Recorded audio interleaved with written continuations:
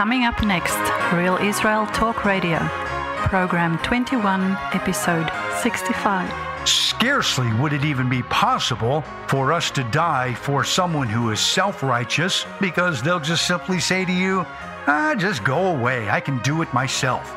So then Paul says, perhaps even a 50-50 chance, maybe not, that someone would even dare to die for a good man.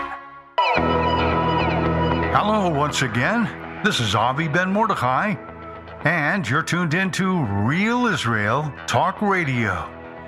And this is program number 2021-0403.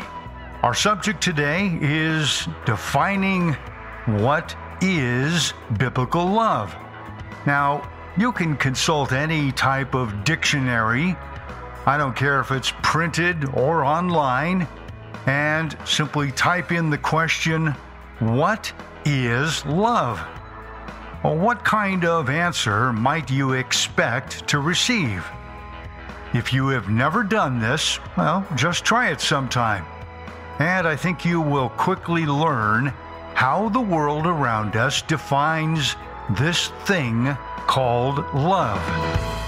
You will often hear people out in our everyday world saying love is bringing in a source of joy and happiness and acceptance for one another. Well, conversely then, if we do not generate joy for and acceptance of all people, regardless of one's beliefs and or cultural customs, then we are simply not loving, nor are we injecting love into the world. So perhaps you've heard somebody say to you, well, you're just not being loving, or I don't like what you're saying. You're not sounding like you are speaking to me with love, or that's not a loving thing to say, and, things like that. However, I do think that most people are likely to define love in ways that go far deeper than just speaking about a descriptive series of feelings and emotions. So, with that being said, I think to help us understand the deeper aspects of what love, true love, is all about, I'm going to ask you to join me in taking some time here to consult the passed down texts of the Bible, and in this, we will seek to understand love through the eyes of the Almighty Eternal One. So, with that being said, let's go ahead and get started. I want to start with 1 John 4:19. This says, we love him because he first loved us. Now let's go to John 15:12 through 13. This is my commandment, or in Hebrew, this is my mitzvah, that you love one another as I have loved you. Yeshua goes on to say, greater love has no one than this, than to lay down one's life for his friends. Now let's take a look at Matthew 5:46 through 48. Yeshua is speaking and says, for if you love those who love you, what reward have you? Do not even the tax collectors do the same? And if you greet brethren only, what do you do more than others? Do not even the tax collectors do so? And I can understand that idea because it's usually trying to manipulate a situation in order to get something out of that relationship. In other words, to meet my needs, not me meeting your needs. Therefore, says Yeshua, you shall be perfect, or mature, or without fault or complete or even free of blemish in these regards. And in Luke 7:47, Yeshua is speaking about a woman who approaches and comes in while he's in this home and gives a little bit of a lesson of what is to come for him. And then he says, "Therefore I say to you, her sins, which are many, are forgiven, for she loved much." And then he says this rather curious statement, "But to whom little is forgiven, the same loves little." But conversely, it would be, "For to whom much is forgiven, then the same loves much." Now let's go over here to Acts 20, verse 35.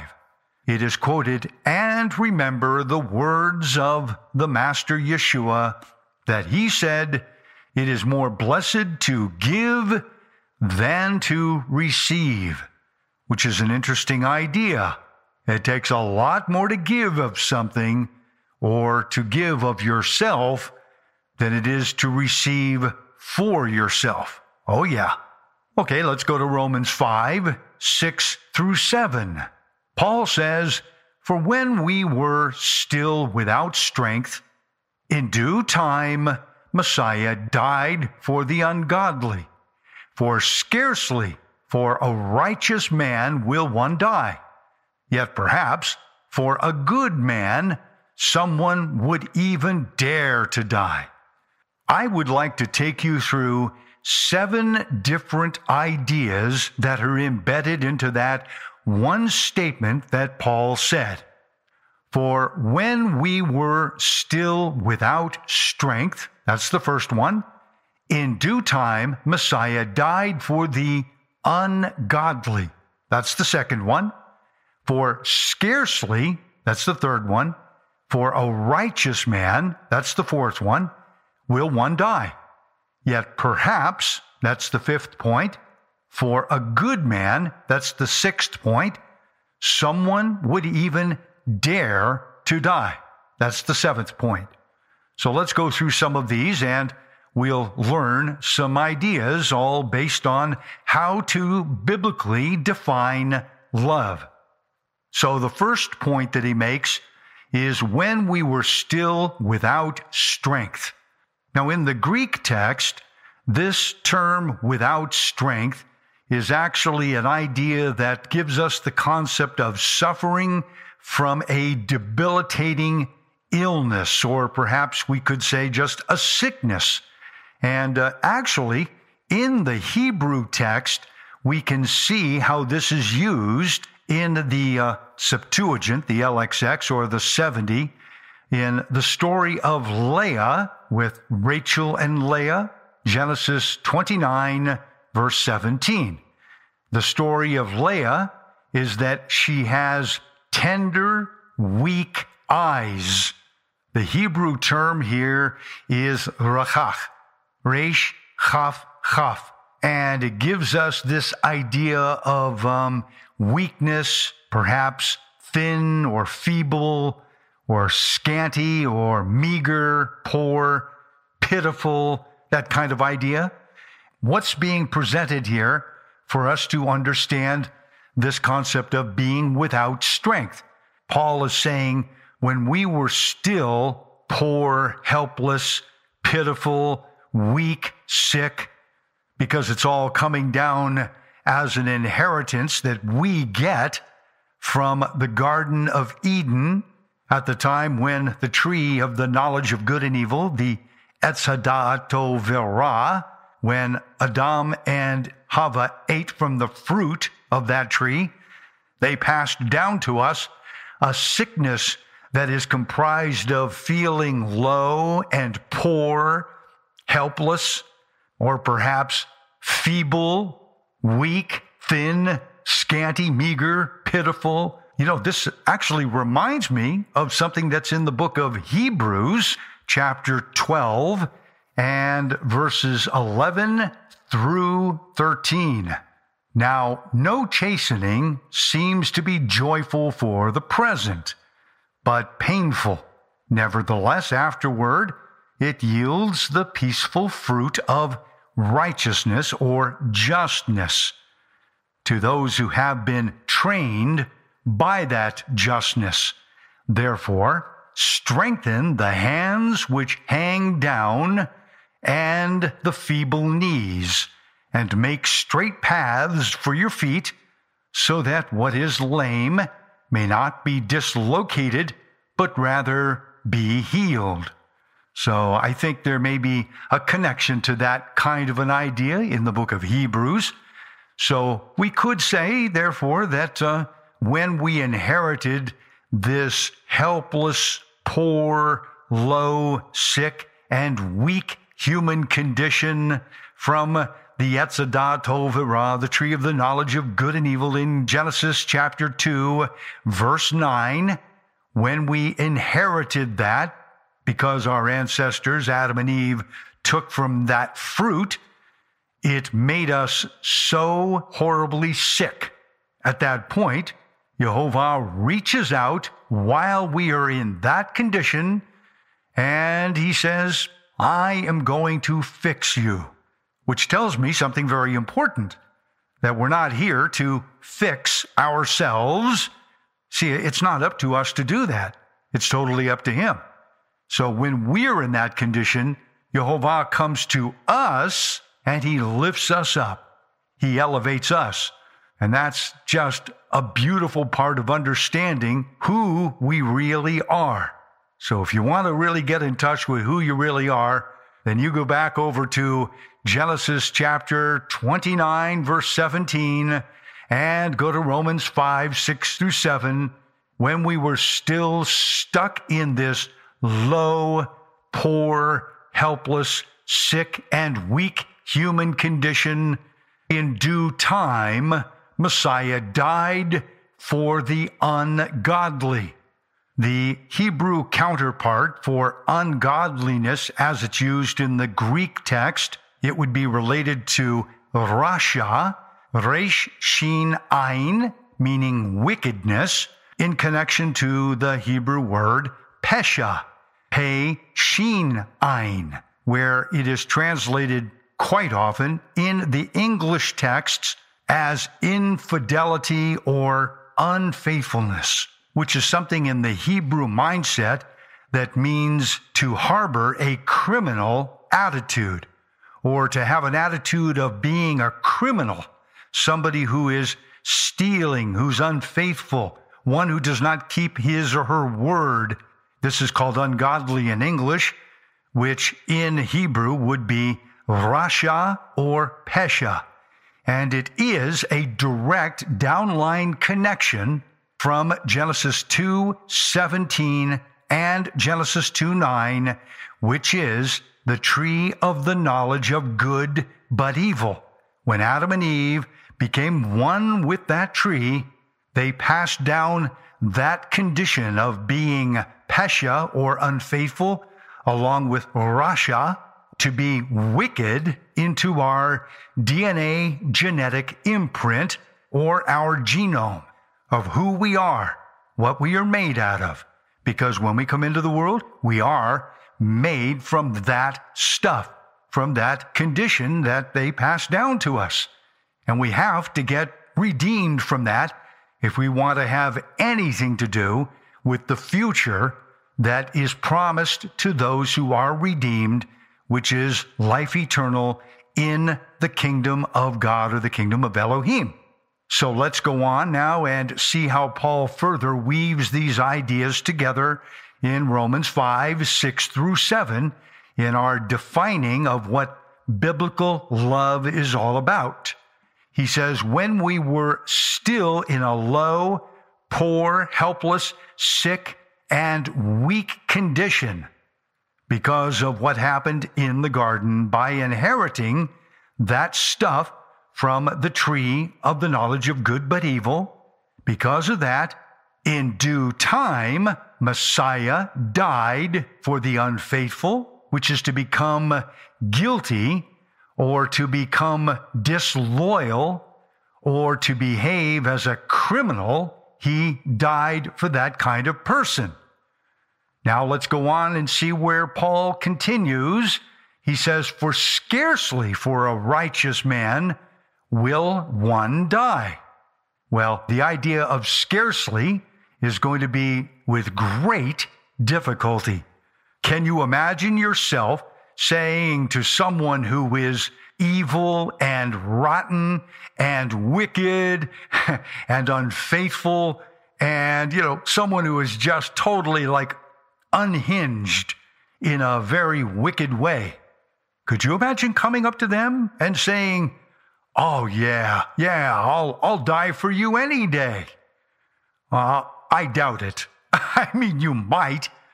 I don't think I would, but Yehovah, through Messiah, he certainly did that for us. Yehovah managed to do that while we were still in that horrible condition of all those things I just mentioned. That's why Paul says, scarcely. Now, I would like to address this idea of righteous, or what is called justness, which is the word tzaddik.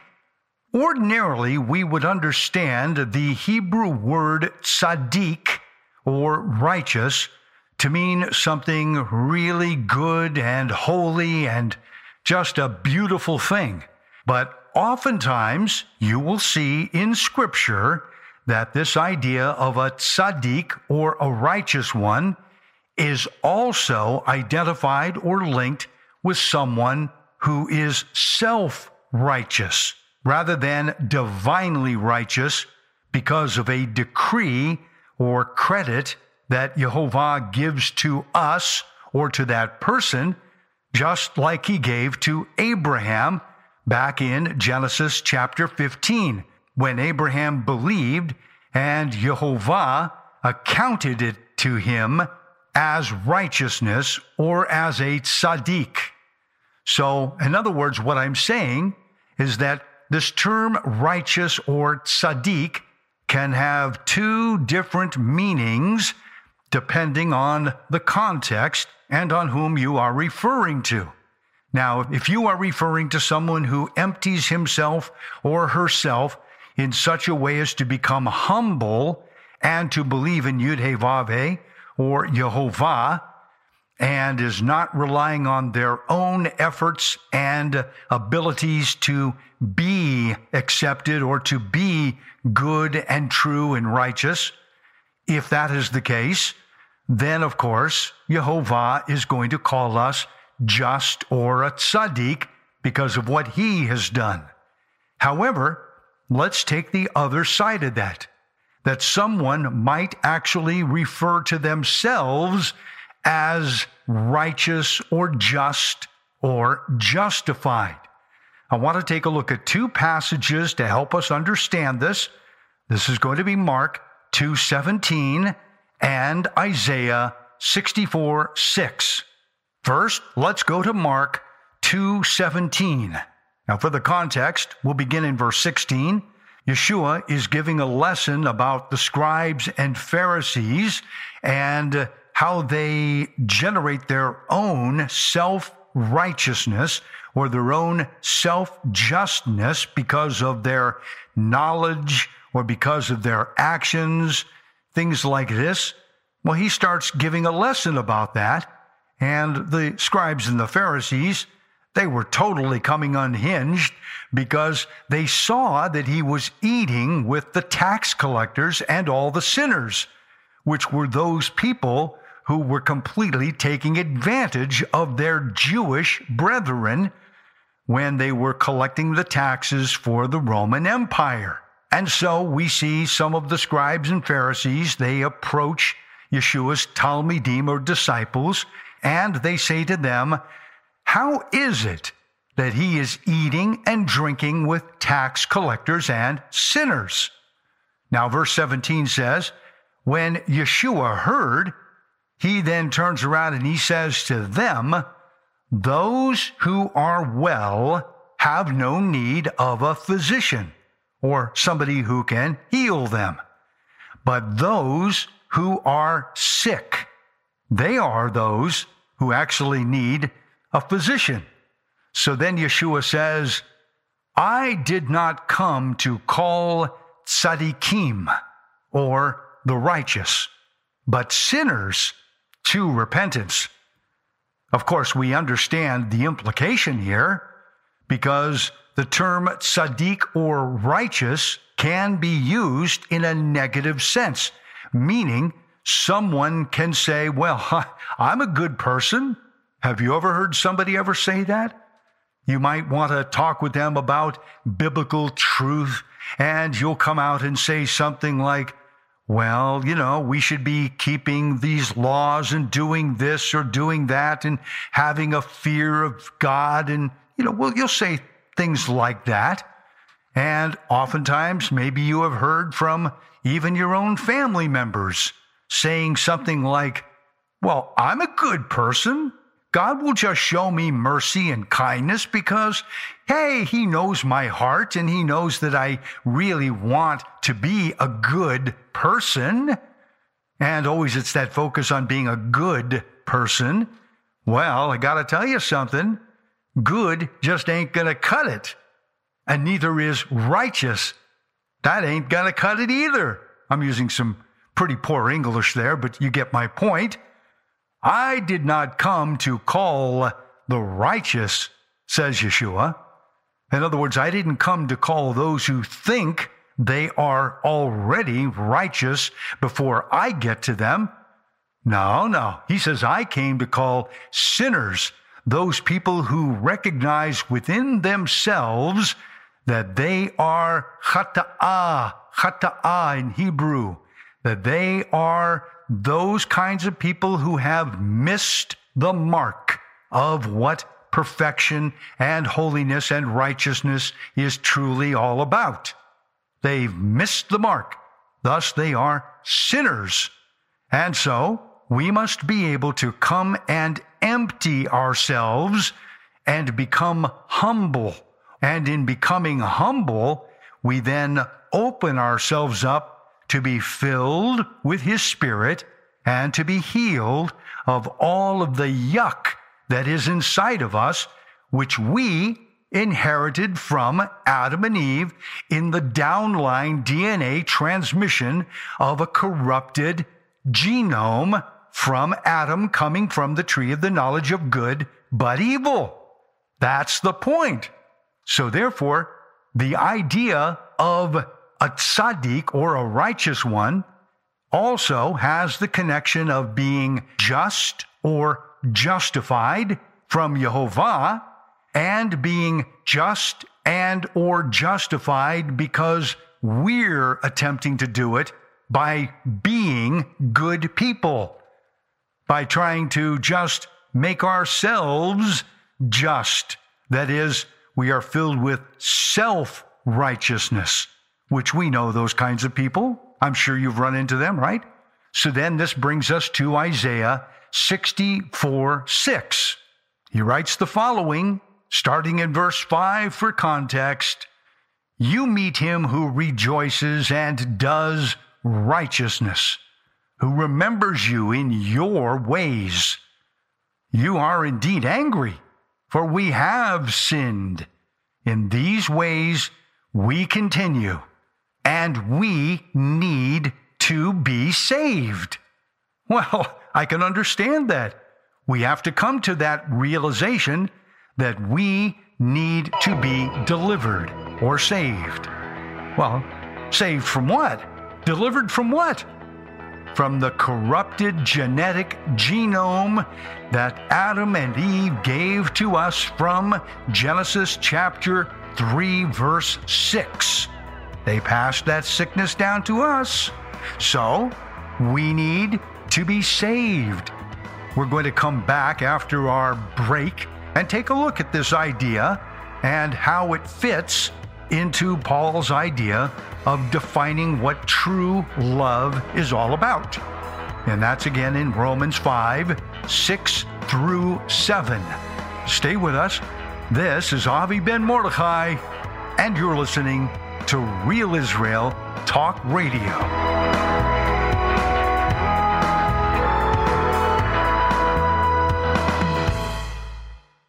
You're listening to Ancient Roads, Real Israel Talk Radio, Program 21, Episode 65. Welcome back to the podcast of Ancient Roads, Real Israel Talk Radio.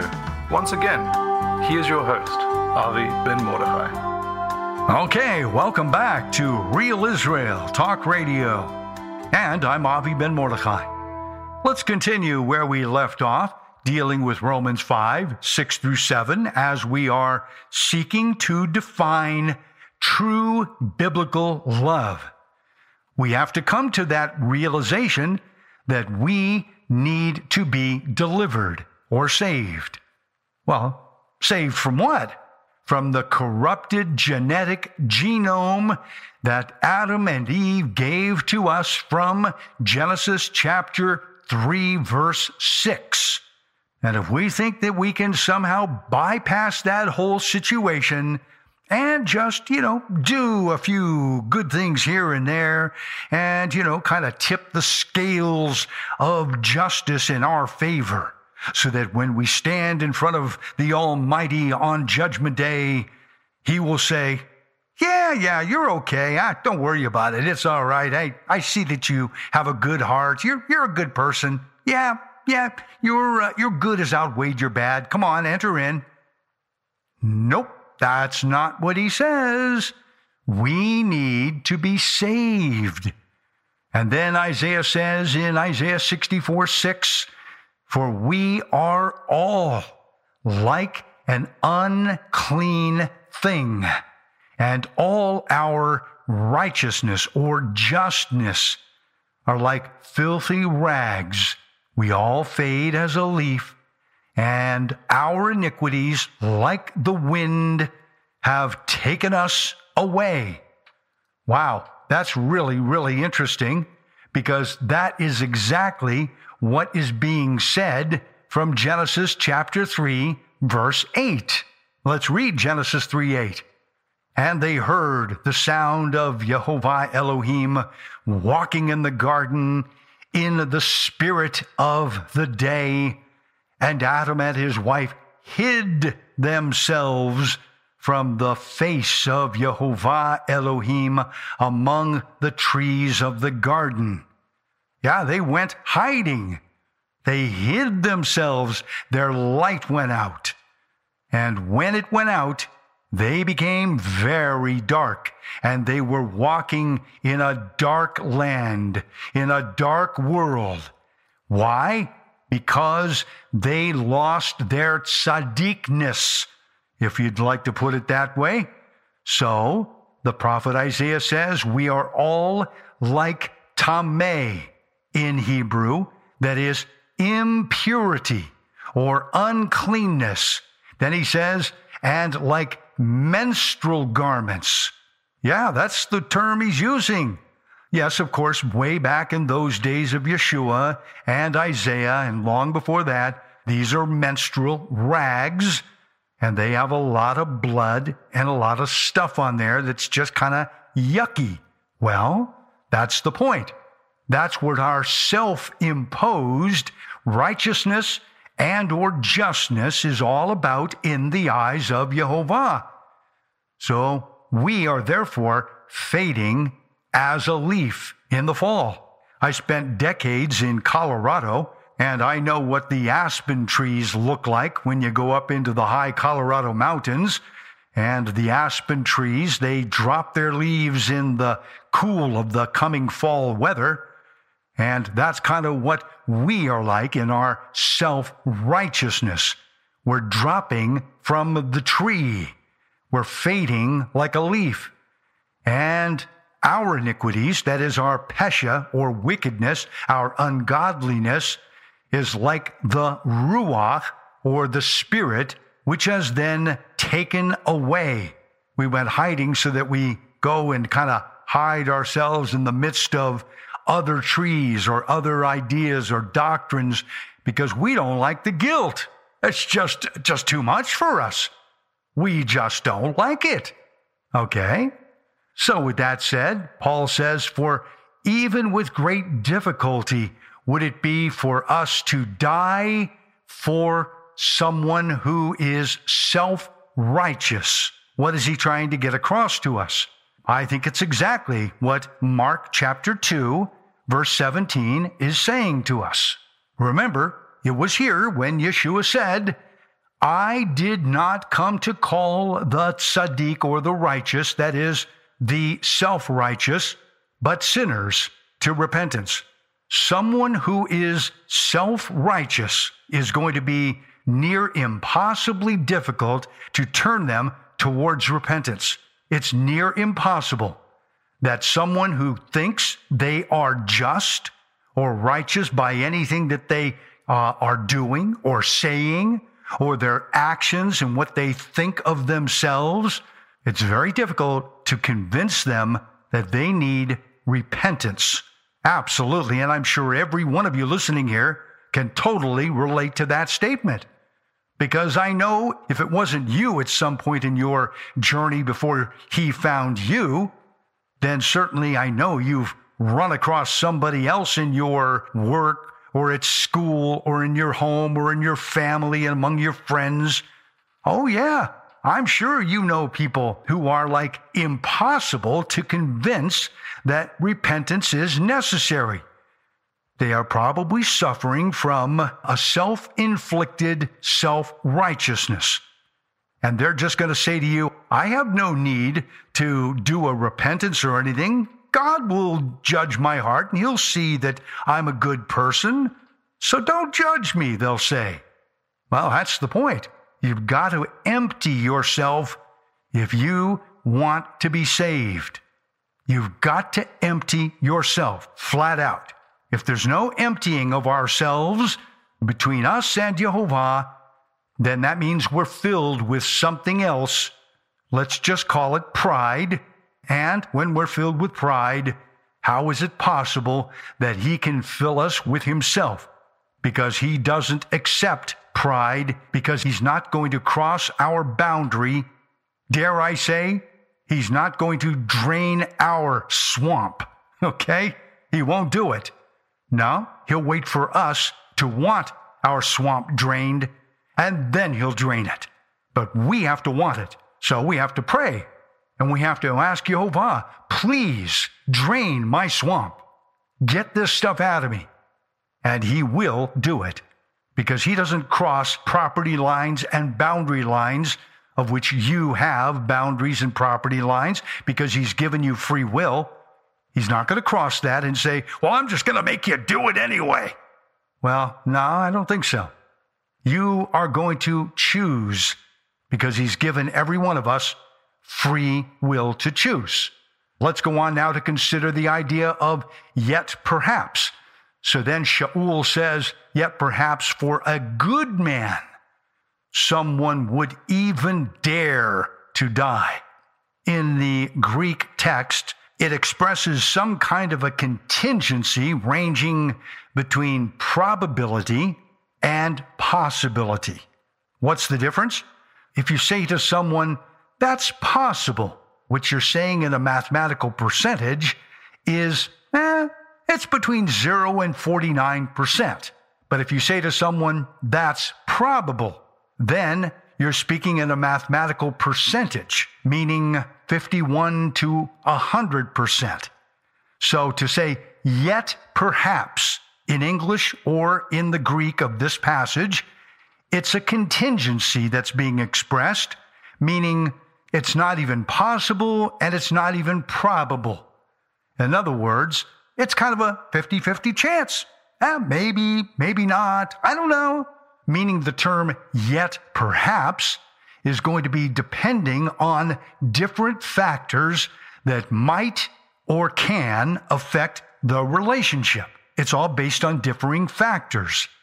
So scarcely would it even be possible for us to die for someone who is self-righteous, because after all, they're not going to even want to have anything done for them, because they'll just simply say to you, just go away. I can do it myself. So then Paul says, yet even perhaps, even a 50-50 chance, maybe, maybe not, that someone would even dare to die for a good man.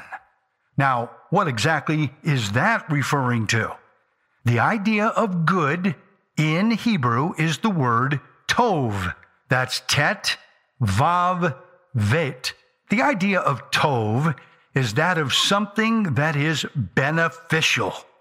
Well, that's an interesting idea in and of itself. It's because of what we read in Genesis 2:9. And out of the ground, Yehovah Elohim made every tree grow that is pleasant to the sight and good for food, the tov. But then Yehovah says the tree of lives actually was also in the midst or the middle of the garden, and also the tree of the knowledge of good but evil. The implication from the Hebrew is that this is a tree that is all evil, totally, completely raw evil.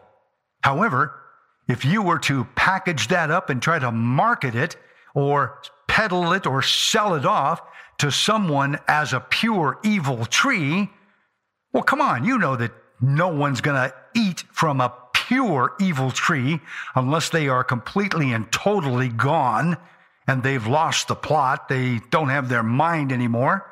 They're just not going to go for a pure evil tree. It won't happen. But if that evil tree is painted over, if it is smeared over with what appears to be good, but it's evil, but it appears to be good. That's coming from the idea in Isaiah chapter 5, verses 19 through 21, that something can be pure evil, but it is peddled or marketed as good, and you end up getting snookered. You end up getting the wool pulled over your eyes, so to speak, and we know because that's a term we use when we get conned, okay? So something that's evil can appear to be good. And the term that I know that you're probably well familiar with from the New Testament is a wolf in sheep's clothing. That's the idea that I think Paul is getting at here in Romans chapter 5, verse 7, when he says, "Yet perhaps even for someone who is good, would we even dare to die?" So what is he getting at? I think it's a normal, everyday, unredeemed soul or unredeemed person. Because every single person on planet Earth, and I don't care what religion you are, I don't care what culture you come from, I don't care if you're a Jew, a Gentile, a this or a that, it just doesn't make any difference to me. The fact is, all of us are a product of the downline corrupted genome of Genesis chapter 2, verse 9, about the tree of the knowledge of good but evil, and Genesis chapter 3, verse 11, when Yehovah says to Adam, "Did you eat from this tree which I commanded you to not eat from?" So both of those passages, Genesis 2:9 and Genesis 3:11, we are a product of both of those passages in our corrupted genetic imprint. That is, we are a genome of Genesis 2:9 and Genesis 3:11. We are a corrupted genome of those two passages. Every person is. Therefore, we're all evil. I hate to say it, but yes, we're all evil, but we all like to look good. We all like to put on our righteous suit. We all love to look good and look righteous and look like we are totally in control, and we're certainly not going to be wrong, and we're certainly not going to be told by anybody or judged by anybody that somehow I can't be righteous or a good, just person. We all do it. That's why Shaul is saying, there's a 50-50 chance that someone might actually even dare to die for someone among their friends, among their family, who are not redeemed. They're just willing to lay down their lives for somebody else of that nature, of that condition. That's a 50-50 chance. You can understand that idea from Luke 18:13 through 14. 2 men went up to the temple to pray, one a Pharisee and the other a tax collector. The Pharisee stood and prayed this way with himself, "O God, I thank you that I am not like other men, extortioners, unjust, adulterers, or even this tax collector. Yucky. I fast twice a week. I give tithes of all that I possess." But then there's another guy, and he's a tax collector. In verse 13, he's standing afar off, and he's not even going to so much as raise his eyes towards heaven. Instead, he is beating his breast. This is the idea in Hebrew prayer. We call this the Tachanun. It's part of the weekday prayers of the morning Shacharit or Amidah. They are actually called supplications or confessional prayers of humility. So here's a tax collector, not even willing to raise his eyes to heaven. He's making supplications of confessional prayers or Tachanun, and he is beating his breast saying, "Oh God, be merciful to me, a sinner." And so Yeshua then gives the lesson from that story and says, "I tell you, this man went down to his house justified," or tzaddik, a righteous one, a just one, rather than the other, meaning the Pharisee who's praying, "Oh, I'm not like those extortioners, those unjust adulterers, even these tax collectors. I don't do any of that stuff." Yeshua then says, No. He says, "For everyone who exalts himself will be humbled, and he who humbles himself will be exalted." So this is the idea that we have to understand that our human condition is part of fallen man, and we need to take on the characteristics of that man who was doing the Tachanun prayers, not even willing to look up to heaven and saying, "Please be merciful to me, a sinner." We have to empty ourselves and become humble. And if we will do so, he will then fill us. And when he fills us, then we are no longer our own, but we're bought with a price. That is the blood of Yeshua.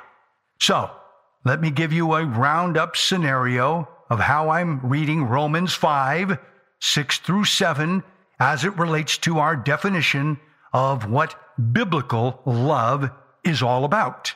Paul says, "When we were still low, poor, helpless, sick, weak, pitiful, inheriting all of that genetic corruption coming from the Etz Hadat Tov V'Ra, the tree of the knowledge of good but evil.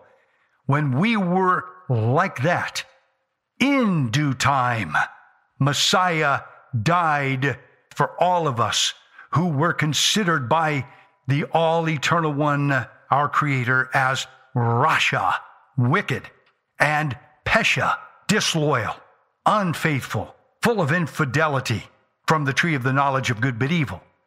As a result," Paul says, "for with great difficulty would one die for someone who is self-righteous or self-justified, because they can't hear the message of the truth to become humble, to empty themselves in order to be filled. They can't come to that place in their life because they are filled with their own self-righteousness. That's why they can't. So he says that's why it's with great difficulty that one would be able to die for somebody like that, because they're simply not going to let you do it. They don't need your help. So then Paul says, yet perhaps, meaning there's a 50-50 chance that, someone might be able to actually die for someone who is of their own family or their friends or their neighbors or someone who is a relatively good person, even though they're actually evil, from Genesis chapter 2:9 and Genesis chapter 3, verse 11. Yeah, they're evil. They're not good. They're unredeemed. That's the way I was for all my life until I answered the call. That's the way you were. That's the way everyone, we all have to come through the same path. So once we respond, then yes, we can get saved. But all of our self-declared goodness, our beneficial tov that we think that we are, we're just the greatest thing since sliced bread for Yehovah. Hey, we're going to be great for his kingdom. No. That he owes it to us. I mean, we're good people, right? No. So therefore, Shaul says, even someone like that, there's a 50-50 chance you might die for that kind of a person. Yeah, maybe not, Because all natural good, remember, natural good, not our regenerated spiritual good. That's something different. All our natural good is nothing more than the covering of fallen man. Just like when Adam and Eve covered themselves and tied leaves around them with belts, which is what it says in Hebrew. They tied belts of leaves around them to cover themselves. And people are doing this all the time. I did it. You did it. We all do it because we all come from the same stock, which is from Adam. Okay? That's why it would be so difficult that even one would dare to die for someone in that kind of a condition. That is, to bring oneself to the place where one life could possibly be given over for another. But then he says in Romans chapter 5, verse 8, but God demonstrates his own love towards us in that while we were still missing the mark, that is, we're still sinners, Messiah died for us. Yeah, that's what he's saying. While we were still missing the mark, while we were still gross, sick, low, filthy, like menstrual rags, self-justified, helpless, impure, when we were all in that putrefied condition, the Almighty Eternal One reached out and said, I will die for you. And he did. And now it's up to us to receive it by humbling ourselves and emptying ourselves so we can be filled with his Spirit. That's why Paul wrote what he said in Romans 5:8. Therefore, I take us back to where we began, John 15:12 through 13. This is my commandment, or in Hebrew, this is my mitzvah, that you love one another as I have loved you. Yeshua goes on to say, greater love has no one than this, than to lay down one's life for his friends. And in 1 John 4:19, we love him because he first loved us. Okay? Now, when we come back on the next podcast, we are going to continue on in defining biblical true love and give it our best shot. We'll look at Deuteronomy, Devarim, chapter 6, verses 4 through 9. That is the Shema and the Ve'ahavta. The Shema and Ve'ahavta. Okay? So join us then on the next podcast for part 2 of this series of studies on defining biblical love. And if you want any further information, go to our website at www.cominghome.co.il. Again, cominghome.co.il. Thanks for being with us, and have a great week. I'm Avi Ben Mordechai, and this is Real Israel Talk Radio.